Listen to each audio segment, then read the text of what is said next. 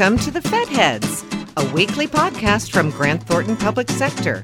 Join the Fed Heads, Robert Shea and Francis Rose, each week to talk about the arcana of government management and the people who are working hard every day to improve it. Welcome to episode 135 of Fed Heads. I'm Francis Rose. And I'm Robert Shea.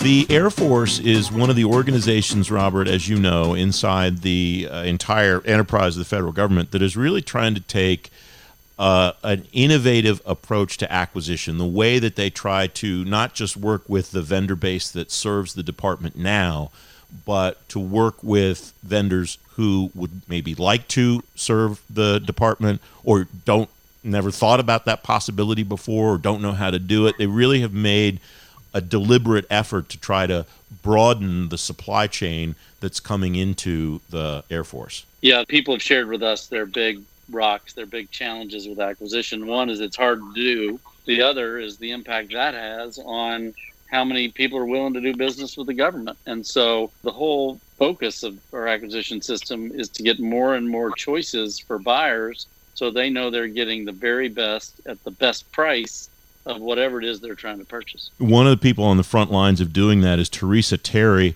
Branch Chief and Contracting Officer for the Air Force. Teresa, welcome. Thanks for coming on the program. We've seen reports, and I have talked to Secretary Roper on occasion about how that is working at the enterprise level. For somebody like you who's really on the front lines of this, Teresa, what does that effort to bring innovative solutions and to bring a more diverse vendor base into the department look like? I'm going to tell you, I'm having a ball doing it, and I'm so glad that Dr. Roper and General Holt are so supportive of that. I think the best way to answer this question is to explain one of the initiatives I did. So I did a really large IDIQ with a multiple award Air Force Strategic Transformation, and we knew that the cutting-edge technology, all those innovative things that are happening out there, typically reside in our small businesses or in businesses that won't do business with the government because they're just like, it's too much. So we did an initiative where we told the vendors as they come in as prime, you have to bring non-traditional small businesses in. Not only do you have to bring them in as part of your proposal, you have to teach them the ropes, show them how to get into SAM, show them what the bid process looks like, and by the time they're done with the 2 years of their program, each of those non-traditional small businesses should be working on getting a contract. And we're going to move on from those ones and then get new ones in every 2 years. And already within the first quarter, I've seen an exponential amount of smalls get in and start working with the government to learn our language and understanding. I would have never been able to do something like that or that innovative if I didn't have the trust of the leadership that we have now. So I'm having an absolute blast with that, and I'm glad they let us do it. Hopefully that answered your question. Yeah, it does. And how much guidance do you or does the force give the primes about where you want them to go find these companies? Or do you just say, that's your thing, you go do it somehow, that's going to be part of the piece of doing business with us moving forward? That's just the part of doing business. I try not to tie their hands.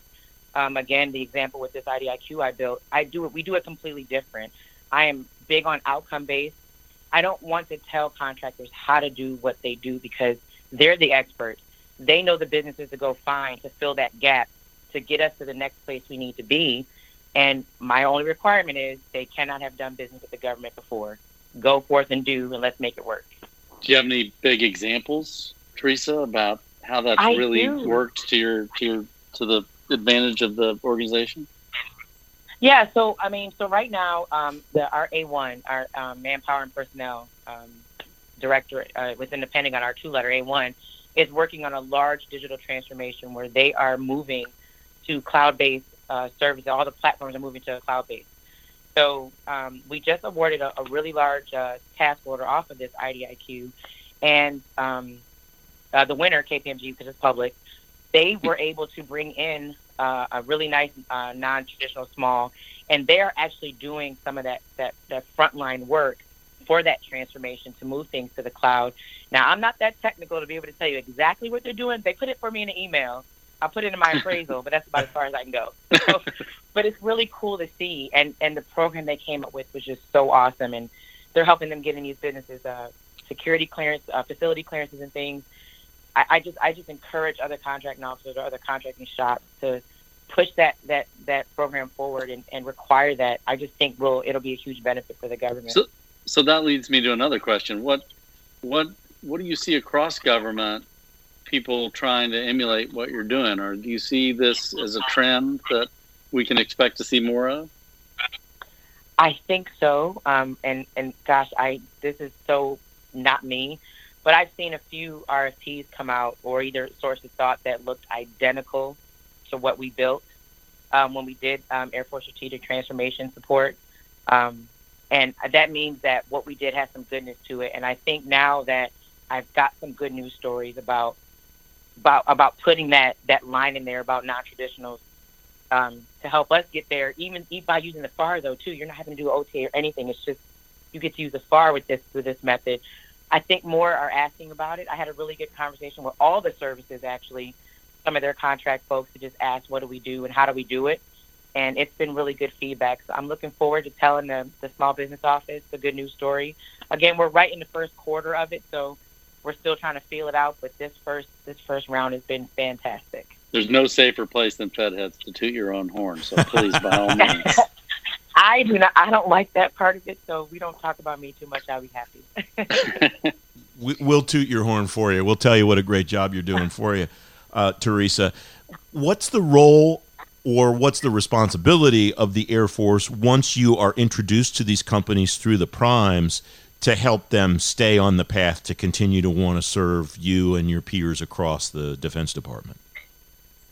Great question. So I've offered to each of the primes on this particular vehicle that as you're doing the training classes with them or doing anything like that, for me to be able to show up and help.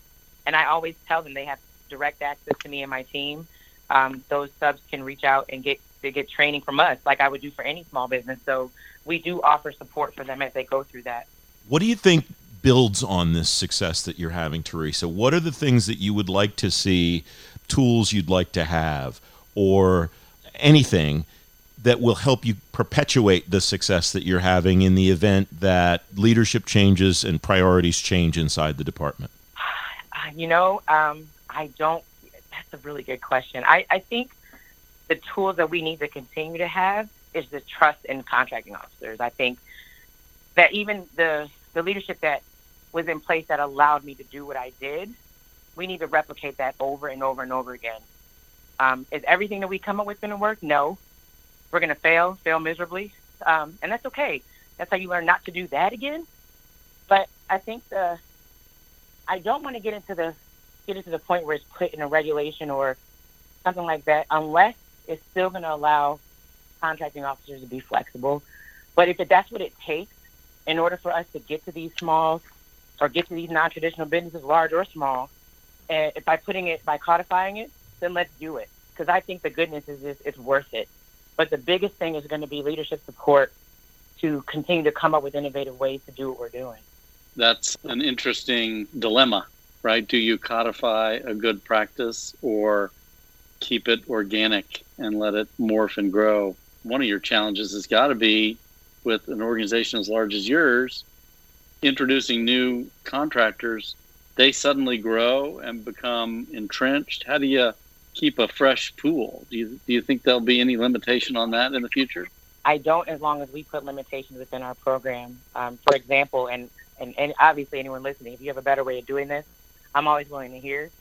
I tell them that they only get 2 years for that for that non-traditional status to stay, and then you've got to rotate. You got to get another you have to get another set of vendors in there to keep it fresh.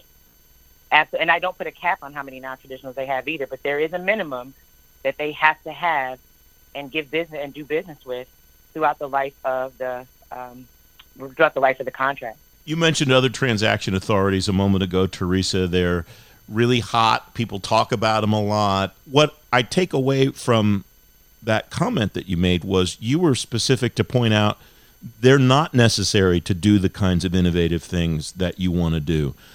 What is necessary moving forward, or what will you try to build on that you're doing now to try to continue to keep the momentum going and to perpetuate the success that you're having? transparency, conversations with other CEOs, lessons learned. I think that CEOs right now, we kind of tend to work in a box. We work in our own silos. We don't bother reaching across to another service to say, hey, what are you doing? We don't bother calling a friend or old colleague that retired. What did you do back then? What can we do different now? I think the best way to perpetuate that and keep this going is to get with our policy folks and talk to them about ways that we could do things, or we can loosen policy or loosen the regulations enough to where we have parameters so we can do what we're supposed to do, but we can keep moving forward. And as long as it's extremely restrictive, and that we have 15 layers of approval, if you guys work contracting, you know what I mean. 15 layers, those things will never stick. We can't. So right now, what I'm afraid of happening is what we were able to do with this contract vehicle that was so innovative is going to get stifled because someone's going to make a mistake and people are going to get scared and they're going to clamp down on how we do it. I really hope that we continue to push the envelope, go through a protest or three, figure out the best way to do it, and let's keep moving forward and building on it and getting better. But the best way to do this is trust. You've got to trust the people that you hand warrants to, or it's not going to work. That exchange of information that you said isn't happening as much as you'd like it to see, where you're talking to your peers across the Air Force or maybe in another branch or the retired person that has a body of knowledge. Is there a space, do you think, for that to be codified somehow, either formally or informally, where those exchanges happen maybe a little bit more deliberately than it sounds like they're happening, Teresa? So I know for the Air Force, we have the ACE. We have places where people are experts, or you can reach out to even DAU. I don't know what the apprehension is to phone a friend. I never understood it, and I think people think I'm nuts, but I'm fine with that. But I'll call anybody. Matter of fact, I even call industry. I call them and say, hey, do you think this is crazy? And they're like, absolutely, Teresa, but go for it. I don't shut myself off. Right, but I don't shut myself off to just reaching to the person next to me. I pick up the phone and I say, hey, Navy, you guys did this. What were your pitfalls? How did it go? What was your clearance like? I ask the questions, and then even for instance, for this particular requirement, I'm only talking about it because it was so much fun. When we did the final draft RFP, and I guess we did our pre-award conference, we did a live update to the RFP in front of everybody. And all of their inputs they saw on that screen on what we were going to do. And then when I submitted it for clearance, it didn't deviate much, except for my poorly written English. But besides that, it was so things like that are what we need to do. We need to continue to just talk, have a conversation, pick up the phone and listen. And I'm telling you, industry has great ideas. Of course, they're going to try to shape it to themselves. But even still, don't close yourself off from communicating. And then to codify it, again, once you put regulations around it, no one wants to do it. Just think about the peer reviews at OSC level. You figure out $1 for threshold for that, and people are like, oh gosh, can we just cut off a year so we don't have to bother? Because we've made it so cumbersome and you feel beat up by the time you're finished that it's not doing any good. So I think that we should just tell people and make it known, hey, we've done this before. Here are some lessons learned. I don't care if we made a website or a repository of just stuff. We've got to find a way to do it without making it mandatory. Because as soon as you make it mandatory, it becomes a chore, and you lose that energy that you have from just talking to someone. Teresa, it's great to hear about your successes, and I thank you very much for coming on and talking to Robert and I today. Thanks, Teresa. We really appreciate it. You got it. Thanks for even having me. Thanks for listening to The Fed Heads, brought to you by Grant Thornton Public Sector. All of the resources talked about during the episode are available in the episode description. We'd love to hear from you. Connect with us on Twitter at GT Public Sector to join the conversation. And don't forget to leave us a comment or review on iTunes or the Google Play Store.